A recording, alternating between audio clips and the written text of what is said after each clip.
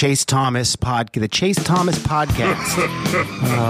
My nephew needs me to record. See, I already hate it. I hate it.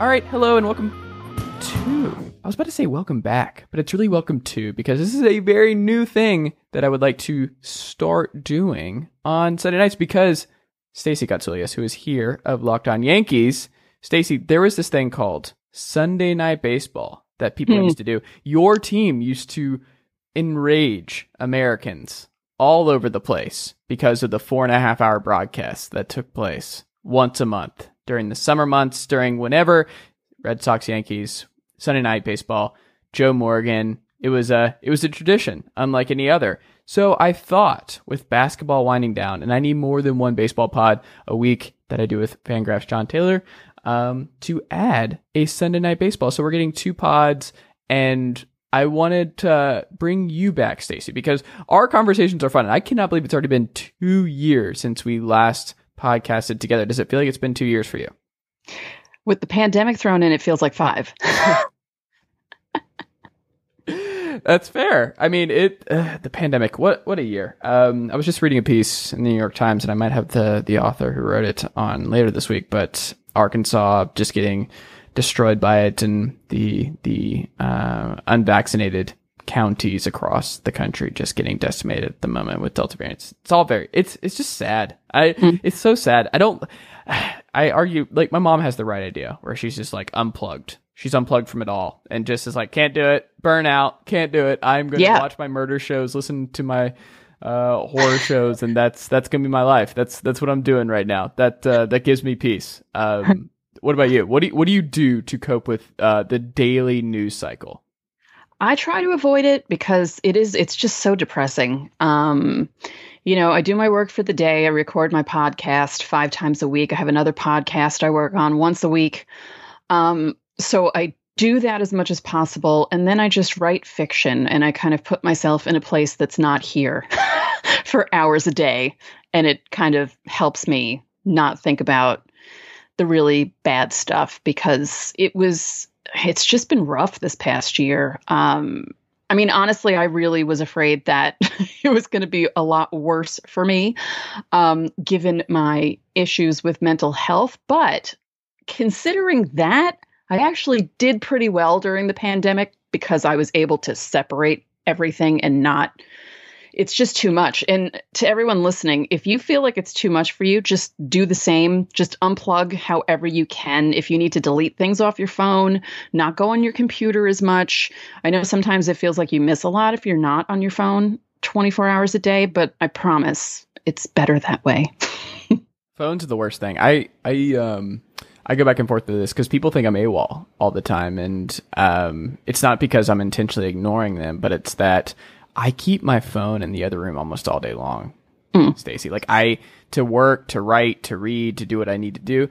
I also just can't, to bring it to sports a little bit. Like, I don't know how people watch sporting events and retain a lot with their phones on them. Like, I'm taking notes. Like, the amount of legal pads. I just moved in with a girlfriend, and she's seeing how many notepads and how many sports reporter books that, like, I just have lying around all over the place that I'm moving with me, because I'll go back and I'll look at something. I'm like, oh yeah, remember in 2009, Oregon versus Oregon State? And that's how I retain everything, is I take notes on everything that I'm reading and watching. And I guess that's how I know I'm in the right career path. But like, that is the only way I can really retain. And like, this could even translated into school, the difference between note taking with my laptop versus note taking by hand, night and day, like what I retain and how well I do in the course. So in grad school right now, like, I do all my note taking by hand, and it still works even at 30. I'm still doing the old fashioned way. It's my thing. So I would love to not have a smartphone, and I would highly encourage anyone who is struggling with just the weight of it all, is just to get rid of that phone. I'm telling you, you will feel so much better. Note taking. Yeah. I mean, I went to school in the Stone Ages, so it wasn't like I didn't have a laptop with me. We had computer labs. And even then I used a word processor because, again, I went to school in the Stone Ages. But when I took notes in class, I would take them very sloppily in my spiral notebook. And then at the end of the week, I would rewrite all of my notes from all of my classes into a binder. And that's how I would get everything into my head. And it actually worked pretty well. I like that. I might even do that. I like that. That's a good tip. I like this. So what in the last, look, I have actually two questions here because I didn't know you were writing a lot of fiction right now. So part one of this question, what are you writing? What have you found that works, that makes fiction? Do you think it's more fun than sports writing? What are the differences that you've learned? Because I've definitely always wanted to dip my toes into fiction writing, but I'm not going to lie, I've been absolutely terrified of doing so. Well, I've always liked writing fiction. When I was younger, I wrote a lot of fan fiction. I love telling everyone this. I have a 586-page story in a loose leaf binder somewhere in my closet, front and back, of Beverly Hills 90210 that I wrote in high school. And I promised people that if I found that notebook, which it's here somewhere, it's under a bunch of stuff, but if I found the notebook, I would take pictures or transcribe some of the stuff that I wrote when I was 17 and show people my fan fiction from back then, because it was pretty funny, I have to say. But I will say that some of the stuff that I wrote actually came true on the show seasons later. Kelly and Dylan having their affair, David and Donna getting together. So it was just kind of funny that happened. And now my fiction is just, I don't know how to describe it. I get story ideas in my head. I started writing, I went through a writer's block period. And then in early June of 2019, I just started word vomiting all over my Google Docs. And since then I've written, and I tallied this up a month ago. At that point, it was 989,000 words. I had 26 stories, one of them completed, most of them open-ended. Some of them are above 150K words each. A lot are in the 50,000 range. It just was, someone told me I was hypergraphic, which I didn't realize. And then I realized on a day that I wrote 10,000 words alone, that might be what my issue is. So it's just all these ideas come to my head and I have to write them. And sometimes I'm up on my phone at 5 o'clock in the morning on Google Docs because I don't want to turn my laptop on that's about to die. So yeah, I don't know. My brain is just really into this fiction thing and into this world that I've created with these characters. And, I'll write different stories about the same characters, like different things happening to them. And yeah, I don't know. So are you going to publish all of this? Oh God, no. No one's even read any of it. It's all for me. I'm not going to. So there's no interest in branching out. It's a personal thing. It's a therapeutic thing. Yeah, it's really just getting all this stuff out of my head. I mean, maybe someday, but I don't know. I'm afraid of that. I mean, I totally empathize with that. And I back in the day, this is just we're letting out all of our dorky tendencies here. Stacey, I was very, very into Harry Potter fan fiction.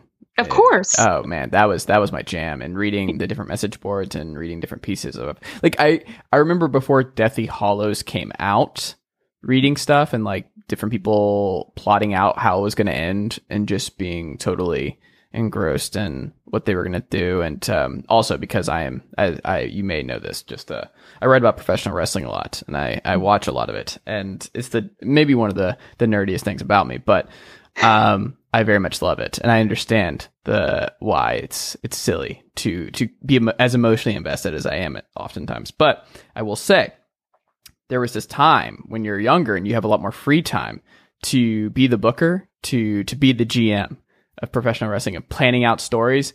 That was my jam on message boards. Planning out stories, planning out where characters should go, how TV should be booked. That was my jam, and I am unbelievably embarrassed at how many words I put into my own Google Doc about all of these things. But also, it's more reps. It goes back to, I think, the Malcolm Gladwell 10,000 hours thing of just getting in those reps. It doesn't matter what you're writing, just write, right? Mm-hmm. Yeah. I mean, there was one summer of 2000, I set up a Yahoo GeoCities site, and I was into Dawson's Creek. I was on Dawson's Creek twice as an extra, so I was like really into the show. Mm. And I created like fan fiction stories that took place over that summer between season 3 and season 4. I created a desktop with different folders for different characters. And when you clicked on them, they were stories about the characters, or they were diaries by the characters for the summer, because I learned simple HTML that summer as well. So I put together this entire Dawson's Creek desktop that looked like an actual desktop with the folder icons and everything. I mean, talk about geeky. And I was turning 26 that summer, which is even more embarrassing, working full time at NBC and then going home at night and doing my Dawson's Creek stuff. So, yeah. We all have our things. We all have our things. But that's cool. I like that. What are you watching now before we get into some baseball? What shows are you into at the moment? I'm not really into anything because I don't have a TV in my room. The TV is downstairs. Other people watch the TV. So the last show I binge watched was 2 weeks ago. I had to watch that Sex Life show on Netflix because everyone was talking about it. Okay, how was it? Basically soft porn. I mean, it was just nakedness the entire time. And I started watching it 12:45 on a Saturday night, ended at 7:36 Sunday morning. I just stayed up the whole night because I wasn't feeling well and I knew I wasn't going to sleep. And I thought, okay, everyone else is asleep. I'll just watch this now. I don't have to risk anyone walking in during a really crazy sex scene. And I was so angry by how it ended that I wasted nearly 8 hours watching it. I'm like, this is why I don't watch anything, because things just piss me off. So why did I even bother? Well, there you go. That's the rule of thumb, folks. Why do we even bother? No, I'm watching Slasher right now. My girlfriend is a big horror buff, so I watch a lot more of that now, and it's really bad, but it's also really good. We've done the last 3 Fridays and recorded with Rosie Fletcher of Den of Geek over the weekend on Fear Street. She was writing the reviews for that, and that was, I would highly recommend. I think you might like that one, Stacey. There's only 3 based on R.L. Stine, but they're really, really good. They're all, and the ending's fantastic. Like I very much enjoyed this trilogy, but they were doing it the whole one at a time thing for 3 weeks, and it was delightful. Well, that's the other thing I find, and I don't know if anyone else finds this, but I tend to binge watch everything almost all in one shot. Like I try to get everything in as fast as possible because I'm the type of person that I can't handle people watching TV with me, because if they ask questions, it drives me crazy. Mm. So I try to get in as much as possible. But then I find like 3 days later, I don't remember anything that happened because I watched all the episodes. I'll remember the beginning and the end, but the middle is muddy for me and I don't remember. And I don't know if that's because it's a binge watching thing. And I think it's funny because some of those shows that are coming out lately are being released once a week and the young kids are not handling it well. Because they're so used to being able to go on demand and watch everything in one shot, and things being released once a week, it's almost like a foreign concept to them. That's wild. It's funny. Well, let's get into some baseball. And don't forget, folks, you can listen to this podcast wherever you get your podcast. But if you are an Apple Podcast, Spotify listener, anything like that, leave the show a 5-star rating and review. It helps more than you. Follow for free. And read my work at sportsrenaissanceman.substack.com and check out Stacey's stuff at Locked On Yankees. And you also have I shouldn't say, I don't know how to phrase it, general, national, what is the word for your other baseball podcast? I would say general. Okay. Dan and Jason talk about general baseball stuff, and then I'll interview writers and sometimes talk about general baseball stuff, but I also like talking to them about the writing process because I'm fascinated by everyone's writing process. Ooh. I would be nervous about that. I don't know if I guess I am too, but I always wonder if I'm doing it right. I always wonder if I don't want to learn that like all of the writers that I look up to or I read and their stuff is really good and their situation is completely different than my own. Then I'm like, oh fuck, I've made some mistakes. What happened here? There is no wrong way to write, really. That's true. When you think about it. I guess. I don't know. I feel like I've read some writers where I wonder, like, there's, I feel like Outkick the Coverage might write the wrong way. Okay. Yes. I meant like the process of writing. There's no wrong process. However you do it You know, some authors will, cram everything in, they have a deadline in 6 months and they'll cram everything in till the last minute, which is the kind of person I would be. Others who outline things and, there's all different ways of writing. There really is no wrong way of doing the process. Yeah, most of it's just doing it. Like when people ask me about podcasting advice, like younger podcasters, my answer is always just like, don't overthink it. Like you just got to get the reps in. Like you just got to keep going like every day. You got to be okay with it sucking. You got to be okay with some stuff not going the right way. You got to be okay with some stuff being lost to audio issues. Like you just gotta do it day at a time. Right. Like that's the best advice I can give you is just that like you just got to do it and get the reps in, get the muscle memory, things like that, or nothing else will matter. Like that's the best. And I just feel bad because I'm like, that does like go do it. That's my advice to people, but that's really it. It's just go do it really and let the chips fall where they may. Like you'll be amazed at what you can accomplish, or even just like how much you can improve by just getting the reps in and just jumping in the deep end and just seeing what happens. This leads us to the Yankees. Stacey. Yes. So the Yankees right now, I always think about this where it's like, it's all about a matter of perspective. Like where the Yankees are right now in the AL East, if you're a Yankees fan, I imagine, is frustrating.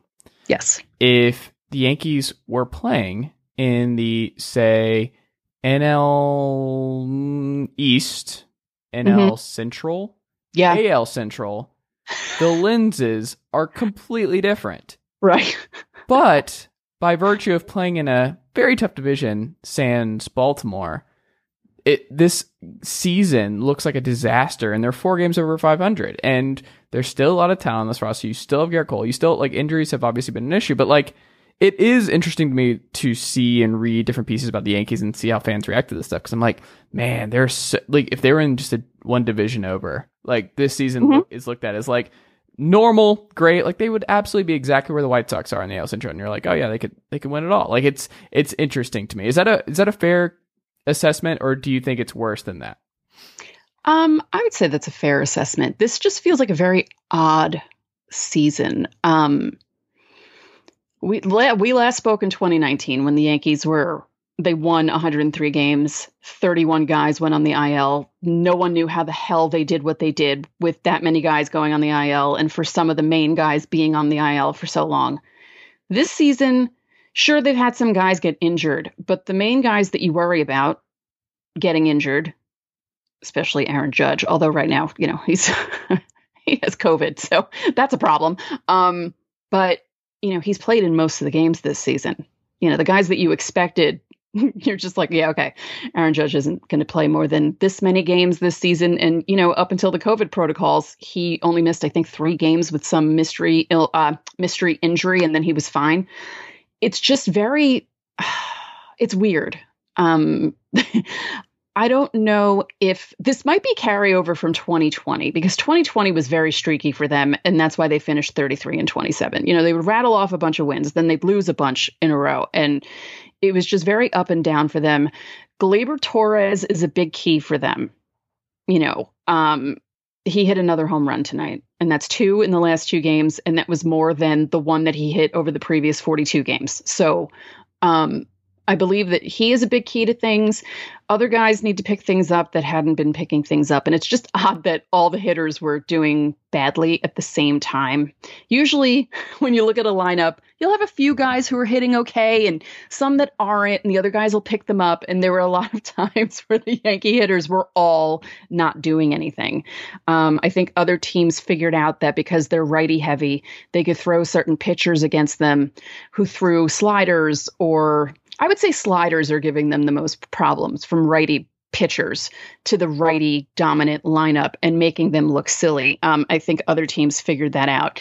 Would I like to see a left-handed batter in the lineup other than Odor and Gardner? Yes. Will I anytime soon? Probably not.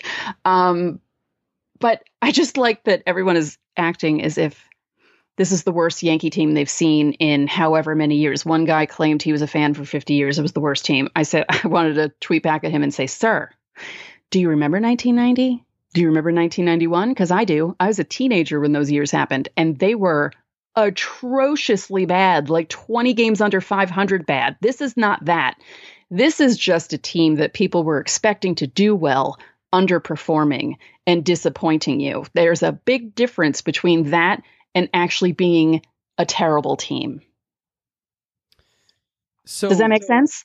It does make sense. And I think we're on the same page here. But do you think that's the general sentiment? Do you think we're now, like, the Yankees fans are a little bit spoiled? Or do you think with the amount of money, with the amount of development, just the Yankees have been, like, people will throw the money stuff, but it's like they develop really, really well. Not to the extent that the Astros develop talent at this point, but, like, they develop really well. Like, a lot of teams have the pipeline and they'll have the guys, but, like, you look at the Braves, I mean, it's my team and I see it where it's just like pitcher after pitcher. It's like, you have no idea. Like, some guys will pop like Yunesco or Noah, and you're just like, what in the world? And then guys like Colby Allard or Bryce Wilson or whoever will flame out. Christian Pache, you just pencil him in. He's a great dude. He's going to be awesome in center field this year. No, he has been a non-factor. And it's so hard to go from the minor leagues and develop these guys, and you have no idea what they're going to be when they hit the major leagues.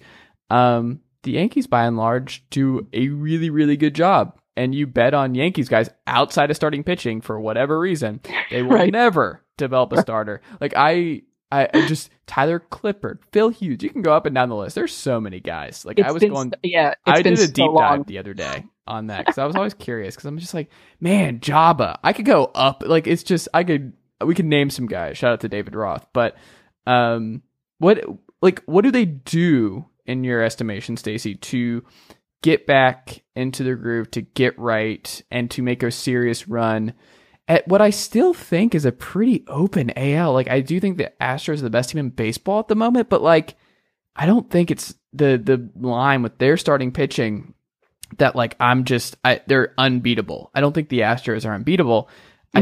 I wonder, and you look at the White Sox record against teams who actually are not in the AL Central and their injuries. And I mean, the Red Sox are getting unreal pitching from their starting pitching. Do we believe that holds up even with Chris Sale come back? Like, there's all kinds of questions. And they're the Yankees. So I think there is a lot of room for optimism. Do you think this is still salvageable? And is there some sort of move that makes the most sense to get them there? Well, I mean, they just beat the Red Sox 9-1. The game just finished, and Aroldis Chapman pitched a clean ninth inning. I can't believe it. I was at the game against the Angels when he gave up the grand slam, and then they lost. So I was snake bitten by Aroldis Chapman, my first time back in Yankee Stadium in almost 2 years. And I'm sitting there thinking, oh, they're going to win. It's 8-4. And then they lose 11-8. But anyway, this series was a big series for the Yankees. They needed to win 3 out of 4. They only played 3 because of the rain out. They won 2 out of 3. They needed this because they have the off day tomorrow. They're playing 2 against the Phillies. Then they play the Red Sox again for 4 more, this time in Fenway. And then they go to, I believe it's the Rays. And then they go to the Marlins. So this stretch right before the trade deadline is the biggest stretch for the Yankees. And they have to do this at least until, I think, the weekend, without Aaron Judge, without Gio Urshela, without Kyle Higashioka backing up Gary Sanchez, without Jonathan Loaisiga, who's a big bullpen arm and pitching really well, Nestor Cortez, another important guy. And Wandy Peralta, I mean, not the best pitcher, but he's done well for the Yankees in a pinch. And the fact that they were able to do this against the first place Red Sox is a big key for them. This is the time that they're going to find out if you know what? Brian Cashman already said they're going to be buyers. And I really don't think that's going to change. I think they believe that they can still turn this around. As you said, the AL East, I mean, the Yankees are 7 games back now, I think, because they won, but they're playing for the wild card at this point, which is very much in the reach. But this seems like you're getting I guess the A's are still very much in that conversation as well. Yeah, but this can turn on a dime because the Red Sox are playing way above the way they're supposed to play. Something is going on there. I'm not going to say what it is, but something is happening. It's very odd. I don't understand. I feel like they might fall off a cliff at some point. I'm hoping it's August, and I'm hoping the Yankees turn things around, but we'll see. Because I've seen this before from the Yankees. Now, they haven't had 3 other teams to contend with when they've had to come back from something like this. And if they get the wild card, that's fine. After the way they've been playing the first half, I would be happy with a wild card spot. I just, again, the season is very strange. And 2 players, one player got hurt tonight. And I think Tim LoCastro hurt himself yesterday and he tore his ACL. So he's gone. He was only with the Yankees for a few days, made a couple of good plays and, hit a single, but, was speedy enough to turn it into a double against the Astros. And Trey Ambergy, who they just called up this weekend, he strained a hamstring running to first today because the Yankees are totally snake bitten for some reason. I don't understand why. But if anyone is traded to the Yankees, they better be, lighting candles, lighting incense, or what's that stuff called? And praying that they don't pull things while they're running because something's happening. Someone put a curse on the Yankees in 2021, or so it seems. I don't think you're going to get a lot of sympathy from our MLB listeners who are not Yankees fans. No. I've been saying that I wanted the Yankees to have a really bad season to give these kids, because I can say that I'm going to be 47 in August. I've seen a lot from the Yankees, and some of these kids really need to see an actual bad season. A lot of people call back to 2013 and 2014. 2013, they were still in the playoff run until September. 2014, they were 84 and 78. It wasn't like they were, it wasn't like they won 60 games. So some of these kids have never seen a bad season and they need to see an actual bad season. Will it happen? Probably not. The Yankees haven't had a losing season since I was in high school, I think. So it's been a while, or just about graduating high school. So I don't know. I know that I don't get a lot of sympathy, but as an older Yankee fan, I sometimes want my fan base to be tortured just because I want to see how they handle it. And they're already not handling it. And they're above 500 right now. Some Yankees fans just want to watch the world burn. Mm-hmm. Someone, if they want to Photoshop Stacey onto the Joker when he's burning that pile of money, feel free to do so. I have a question about MLB at large. Yes. So I quote tweeted this because I saw this the other day. I don't even remember what day it was. It's in a pandemic still. Who knows what days and times are. But really? MLB is getting rid of doubleheader shorter innings. And I think I saw it was getting rid of the runner on second to start the 10th. And there was one other one. And I quote tweeted was all I want is all these things to stay in the universal DH and let's just go. Pitch clock, all that. I was at a minor league baseball game Friday night, the Mississippi Braves and the Tennessee Smokies, and they're a breeze. They're moving, Stacey. Minor league baseball, they're moving. It's fun. The action, I don't have the numbers to back this up. I don't. But I've been to a lot of minor league baseball games in my life, and I've been to a lot of college baseball games in my life. I swear the ball is on the ground way more than in professional. I've been to a lot of Atlanta Braves games. The ball is in play so much more in minor league baseball. And it's a delightful thing. Guess what? Fans lose their minds on triples. It's still a thing that people love to see is this little guy running around and diving into third. And I love to sit around the third base side and just people losing their minds for it. It's a great thing. It's also a good thing, I think, a universal good thing. And as the arbiter of what's universally good, I feel comfortable doing that. But are you in favor of Major League Baseball going backwards on this? Do you like the shorter doubleheader endings? Are you a proponent of the runner on second rule? What with everything that's changed as of late, are you okay with it, or would you like to see it go back?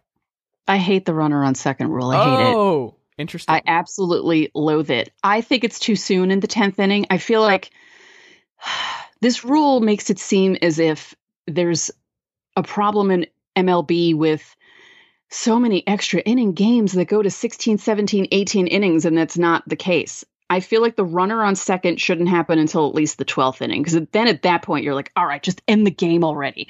I feel like the 10th is too early. If they switched it to the 12th, I wouldn't be as angry with that rule. I just don't like it. I feel like it's something you do in an exhibition game, like an all-star game that you want to end because it's tied or something.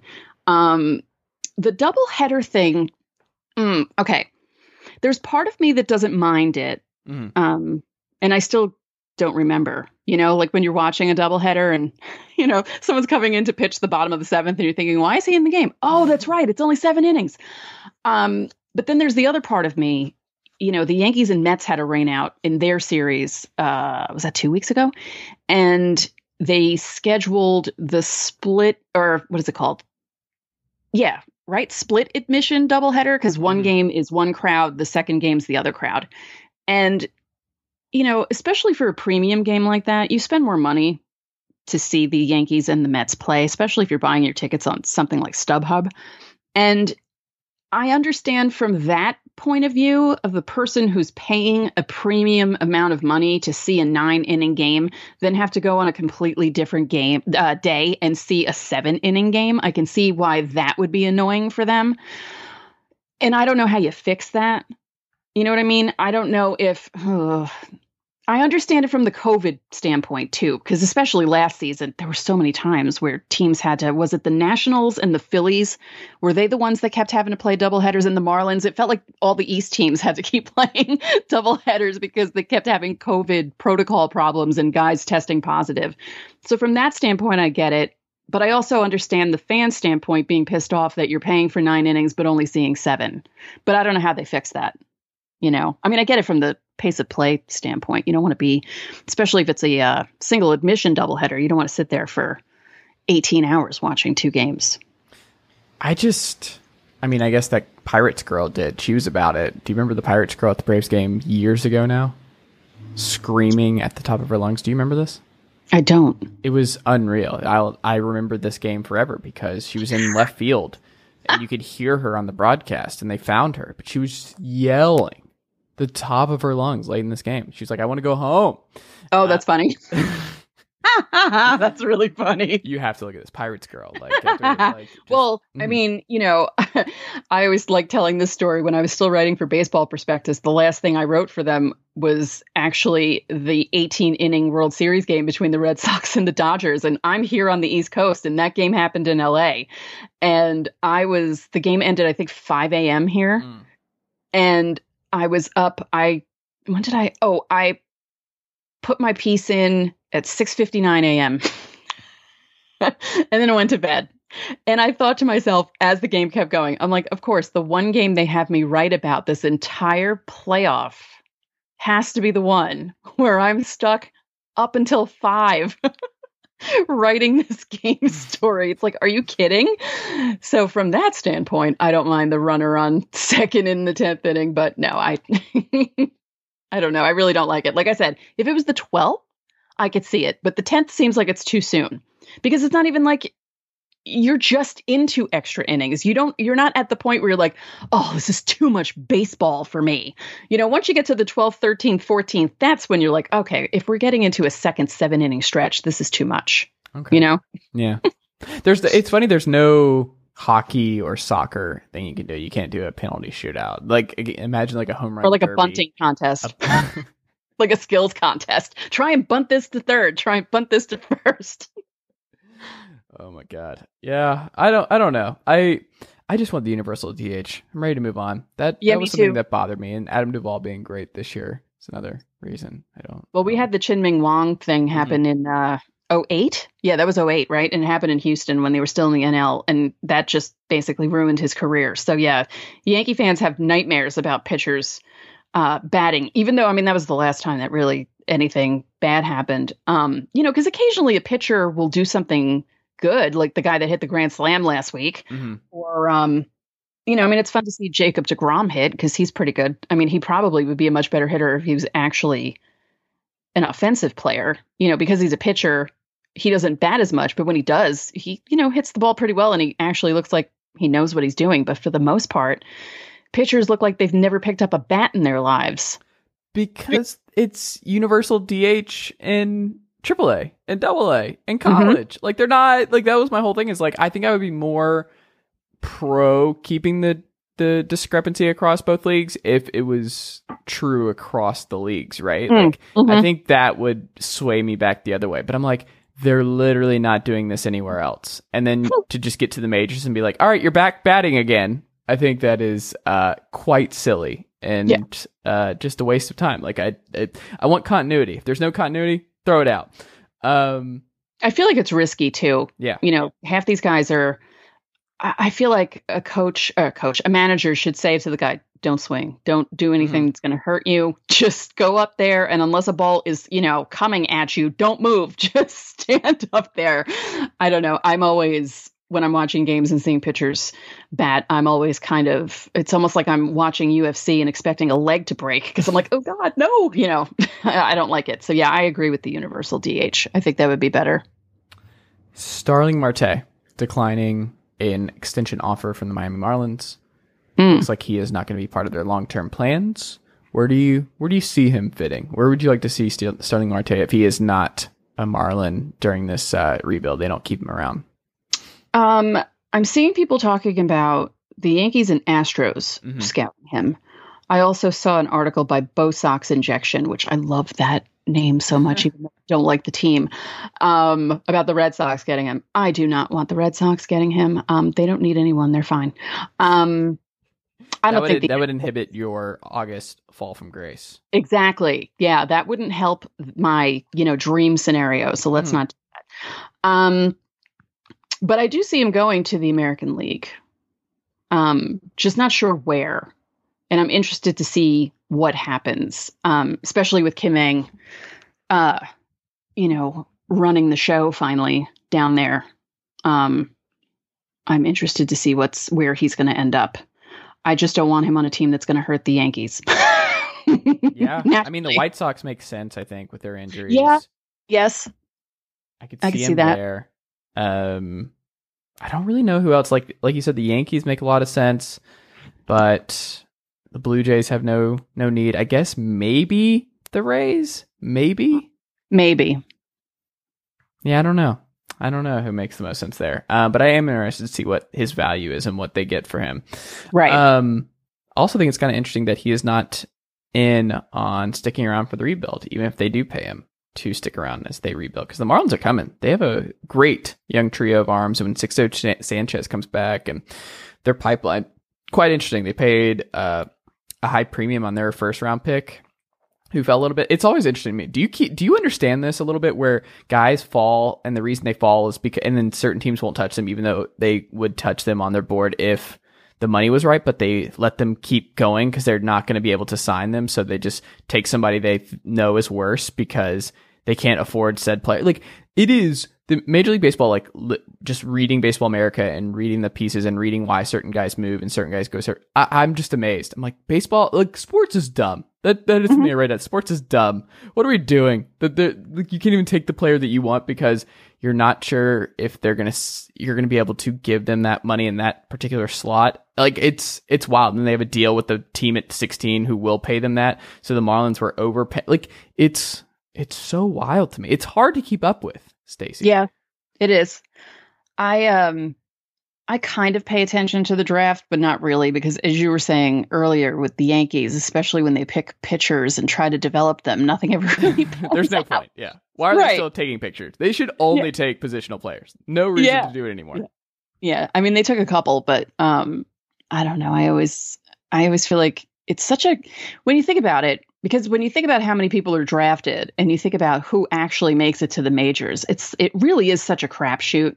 Mm-hmm. I mean, it is a big deal when you make the majors. I don't think there are people who don't realize this. Like, they don't realize that there are guys who spend their entire careers in the minors and never make it up. Or maybe they'll come up for a week and then go back down and they're basically like a career minor league player. And there's nothing wrong with that. But it's just amazing to me the rareness of making the majors and being a good player and being a top player. I'm fascinated by that. I had a friend who was drafted, and he was drafted by the Marlins, 1992.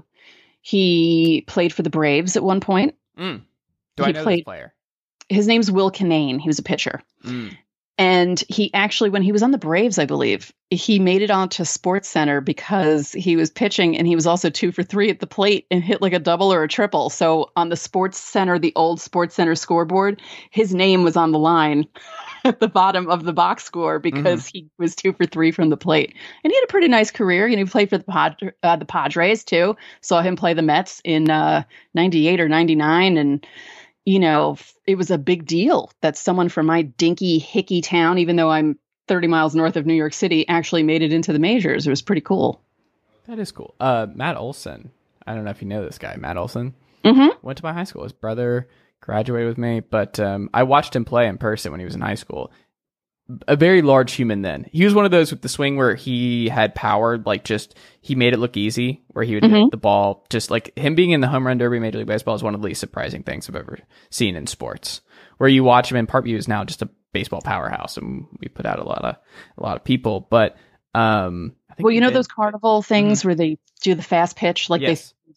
Will would go up to, Will was this tall, lanky, geeky looking guy, and the person running the carnival would be like, okay, and then he would throw 92 miles an hour, and the guy would be like, holy crap, you should be playing baseball. And Will's like, I will be, because this was high school. He was hitting 91, 92. Yes. So, and that was 1991, 1992. So, it's not like now where guys are throwing 98 to 100 regularly. Back then, 92 was a big deal.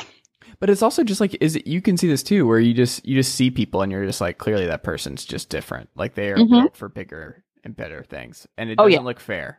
I saw Jeff Francoeur when I was really young, and it just looked different. Like there's just guys where you're like, that's clearly going to be an MLB player. Like they just look different. Right. They didn't really do anything. And that was like part of it, where I feel like how much of this was just genetic? You were just born into like pro athlete body, and you were just like, hey, I should play this sport to maximize my abilities. The Nationals. Yes. They have been linked to Kris Bryant for a long time. I feel like dating back to when Bryce Harper was a Washington National. They obviously lost Anthony Rendon. And they're, again, speaking of prospects that don't necessarily work out, even if they're highly touted, Carter Kieboom. Yes. Right? Like, that's just another example where it's just, you don't know. And Austin Riley looked like it until he didn't. It's just a crapshoot is the big story here.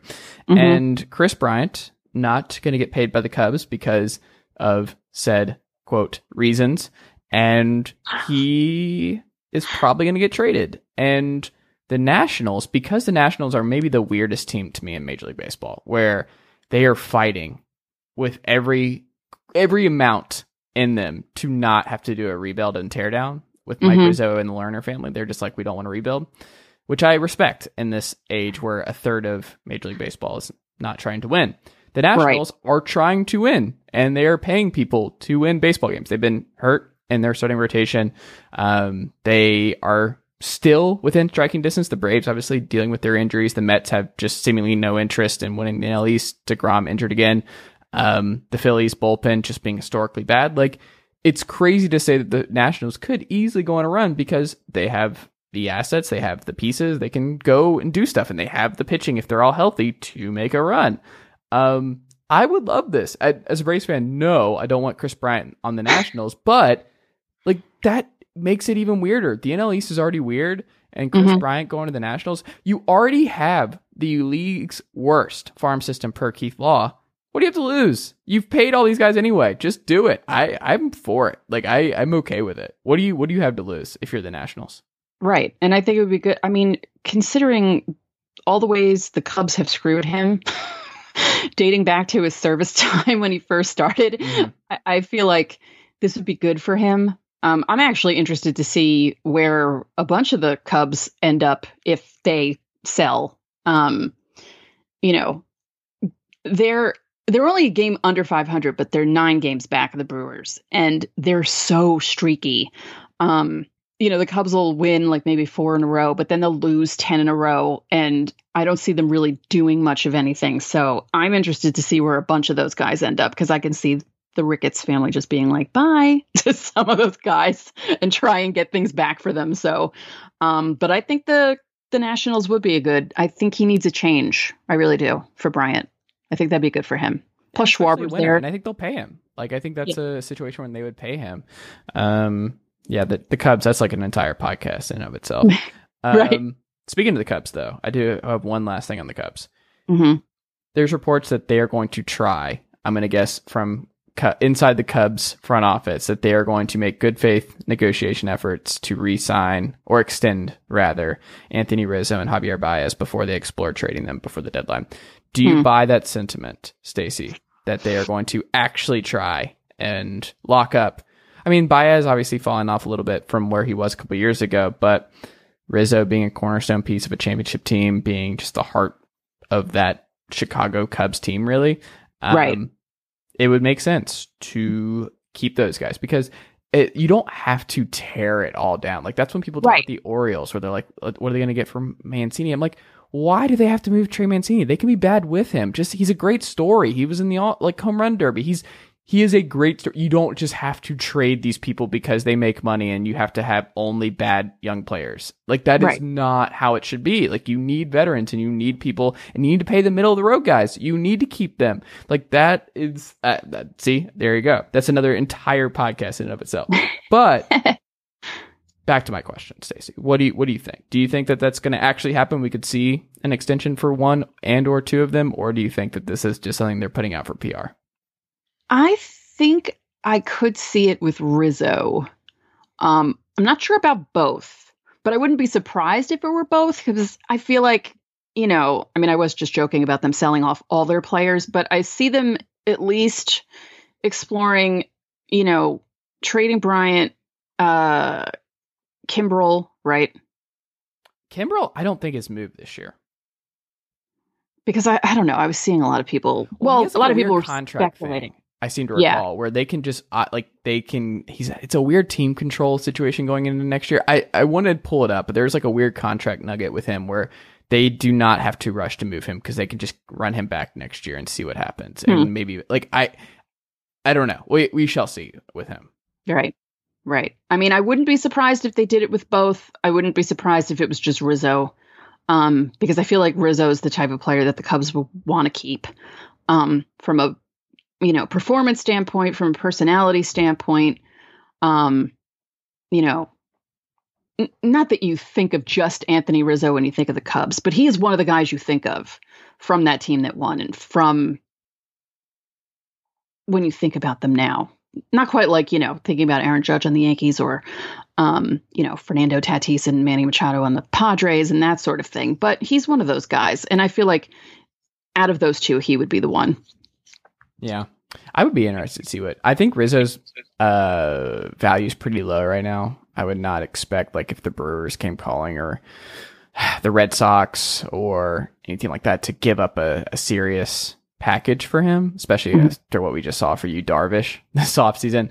I suspect Rizzo's trade value is not great. And I would just be curious what Baez were, because it's basically a team would have to talk themselves into him getting back with a change of scenery. Like, if the Braves wanted to explore it, I wouldn't be like adamantly opposed. Like, you can move Riley to the outfield. Like, that's fine. But I don't know. I would not be opposed to certain teams taking a flyer, taking a chance on a Baez. Speaking of the Braves, they added Mr. Vogt. I don't know how to pronounce his last name. I'll never know how to pronounce his last name. Vogt. How did you know this, Stacey? I'm bad with names. How do you pronounce his name? I think it's Vogt. That's what I thought. Okay. Vogt and Jock Pederson, who I'm a big Jock Pederson guy, and I love this trade. I talked about it in Atlanta Sports Guys on Friday, but did you like these moves from the Braves as they try and keep this thing afloat without Ronald Acuna Jr. for the rest of the season? Yeah, I do. I just think it's funny, though, because when I was watching the game earlier, I think it was Vasgersian, may have been someone else, but they just happened to be talking about the Braves and Jock Pederson and saying that if things don't happen with the Braves in the next 2 weeks, that they might move him. And I thought, what? I'm like, the Braves are right there. The NL East, as you were saying earlier, is pretty, I mean, even with Miami being 9.5 games out, they're all kind of bunched there, the top four. I mean, Washington's only 6 games out. Atlanta's right there in the middle, 4 games out. I don't see them giving things up. They're only 2 games under 500. So I thought that was very odd. And I like that move for them, the Jock Pederson move. I thought it was good. I felt awful about Acuna. That is just terrible, because it's just awful when you see a young, exciting player like that have an injury happen like that. I mean, what was that like for you as a Braves fan? I can't even imagine. Well, it's just weird to see a torn ACL in baseball anyway. Like, the injury itself, to see it happen in real time was wild, because it's just not, it didn't look like a baseball injury. It's something you see in basketball, the way he fell and it was jarring to see a baseball player fall and have that sort of injury.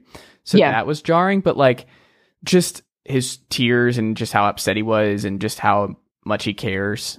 It just sucks. Yeah. Like that. It just sucks. And like, for me, this was the big reason I was so much of a proponent for Pederson, was that like, this front office, like, I'm naturally, I guess cynical, but also just like, I don't think Major League Baseball front offices by and large deserve the benefit of the doubt by and large. And I think even as a fan, you have to look at the stuff where you're like, oh, were they looking like the Cubs are the best example of this right now, where they're like, oh, we were gonna buy, but this 10-game losing streak really ended stuff and we fell off. So what are we gonna do? And no, we know that you wanted this to be the case. Like, you were not happy that you were in first in the middle of June in the NL Central. You were not pleased with that, which is just where we are in baseball. And this is when I got mad online mad on my run, I should say, like a week and a half, I guess maybe it was a week ago, where Buster Olney and Jesse Rogers were talking about it on Baseball Night podcast, where it's normalized. And I was like, oh, the Cubs won. I wrote about it, where I'm like, the Cubs and Major League Baseball front offices won here. We normalized them being like, well, they didn't want to contend and now they're not. So Jed's going to be able to do it. And I'm like, what are we glossing over them just being like, we're not happy about being in first? Like, what is the point?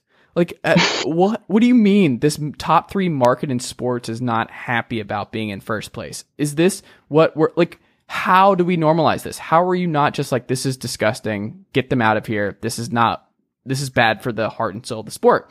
All this to say, the Braves could have just been like, all right, we're trading Morton, we're trading whatever, Will Smith, we're trading I don't want to say Freeman, because I think there actually might be like a fan revolt to an unreal extent if that was the case. But like, I think they would have done everything outside of that. And I'm glad they did not. I'm glad that they are giving it a real shot, because like you said, the NL East is winnable. Like, the NL East is a dumpster fire right now. They can't win a World Series, but they can give us a reason to watch on Tuesday night still, which was my main hope, was that like, do you know how depressing it is when baseball, because there's so many games and then the offseason, and then you're like, man, I don't even have a reason to watch the rest of my team's games because our best player's gone and they're selling. Like, why am I watching this? Drew Waters on Thursdays? Like, what? This bums me out. I would just want to watch the Braves and not be sad. And I want, like, this is good. It gave me a reason to keep watching, which is, I guess, kind of all you can hope for after a devastating injury, is them just not taking the cynical route and actually trying to patch things up and keep this season alive. Right. Yeah. That I hope that was coherent. I'm not sure. I hope yes. That was coherent. Okay. As we wrap up here tonight, Stacey, on Sunday Night Baseball on the Chase Thomas podcast, your favorite baseball story that you read this week was what?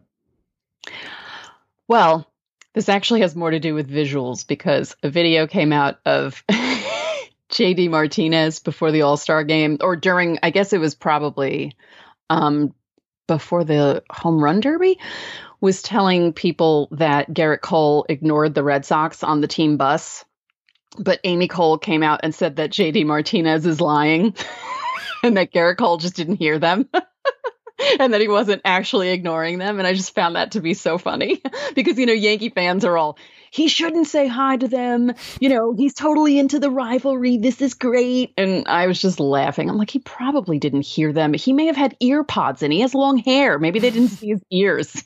Like, I can't imagine Garrett Cole ignoring them. Like, it just seems so funny to me that she was like, yeah, no, he's lying. And I thought to myself, this is definitely my favorite baseball story of the week. Even before you told me we were going to talk about that, I was like, no, this is the best story that came out this week. I love it. I like it. Well, Stacey, this has been great. I greatly appreciate you making the time on this Sunday Night Baseball edition of the podcast. What can we check out from you this past week and what lies ahead this week on the docket for Stacey Gotsulias? I remember saying that very fast and because it's a fun name to say fast. And I remember that from several years ago when we first started recording together, Stacey. Yeah, if people see my last name and they get scared at first, and then when I tell them how it's said, they think, oh, okay, so it's like it's spelled. I said, yes, that's how it works usually. I mean, not really with Greek last names, but anyway. Locked On Yankees 5 days a week. We're into the thick of it. There's no excuses. I have to do 5 days a week. No, I'm kidding. I enjoy doing it 5 days a week, and I have plenty to talk about with the team this year. And then the IBWAA podcast, where I conduct interviews and I talk to IBWAA members about their writing careers and general baseball stuff. And I'm really into the podcasting thing. The writing thing, about baseball, not so much, but podcasting, I will podcast as much as possible. So that's where everyone can check me out. All right. Well, keep up the great work. I greatly appreciate it. And don't forget, folks, follow her at Stacey Gotts, or Stace Gotts, I think is the actual handle. on Twitter. Follow myself at Chase_Thomas. Check out the pod at Apple Podcasts. And if you do, leave a 5-star rating review if you like listening to Stacey and I talk Major League Baseball. And check out the free daily sports column at sportsrenaissanceman.substack.com. Stacey, thank you so much for making the time. Let's do this again soon. Yeah, thank you for having me.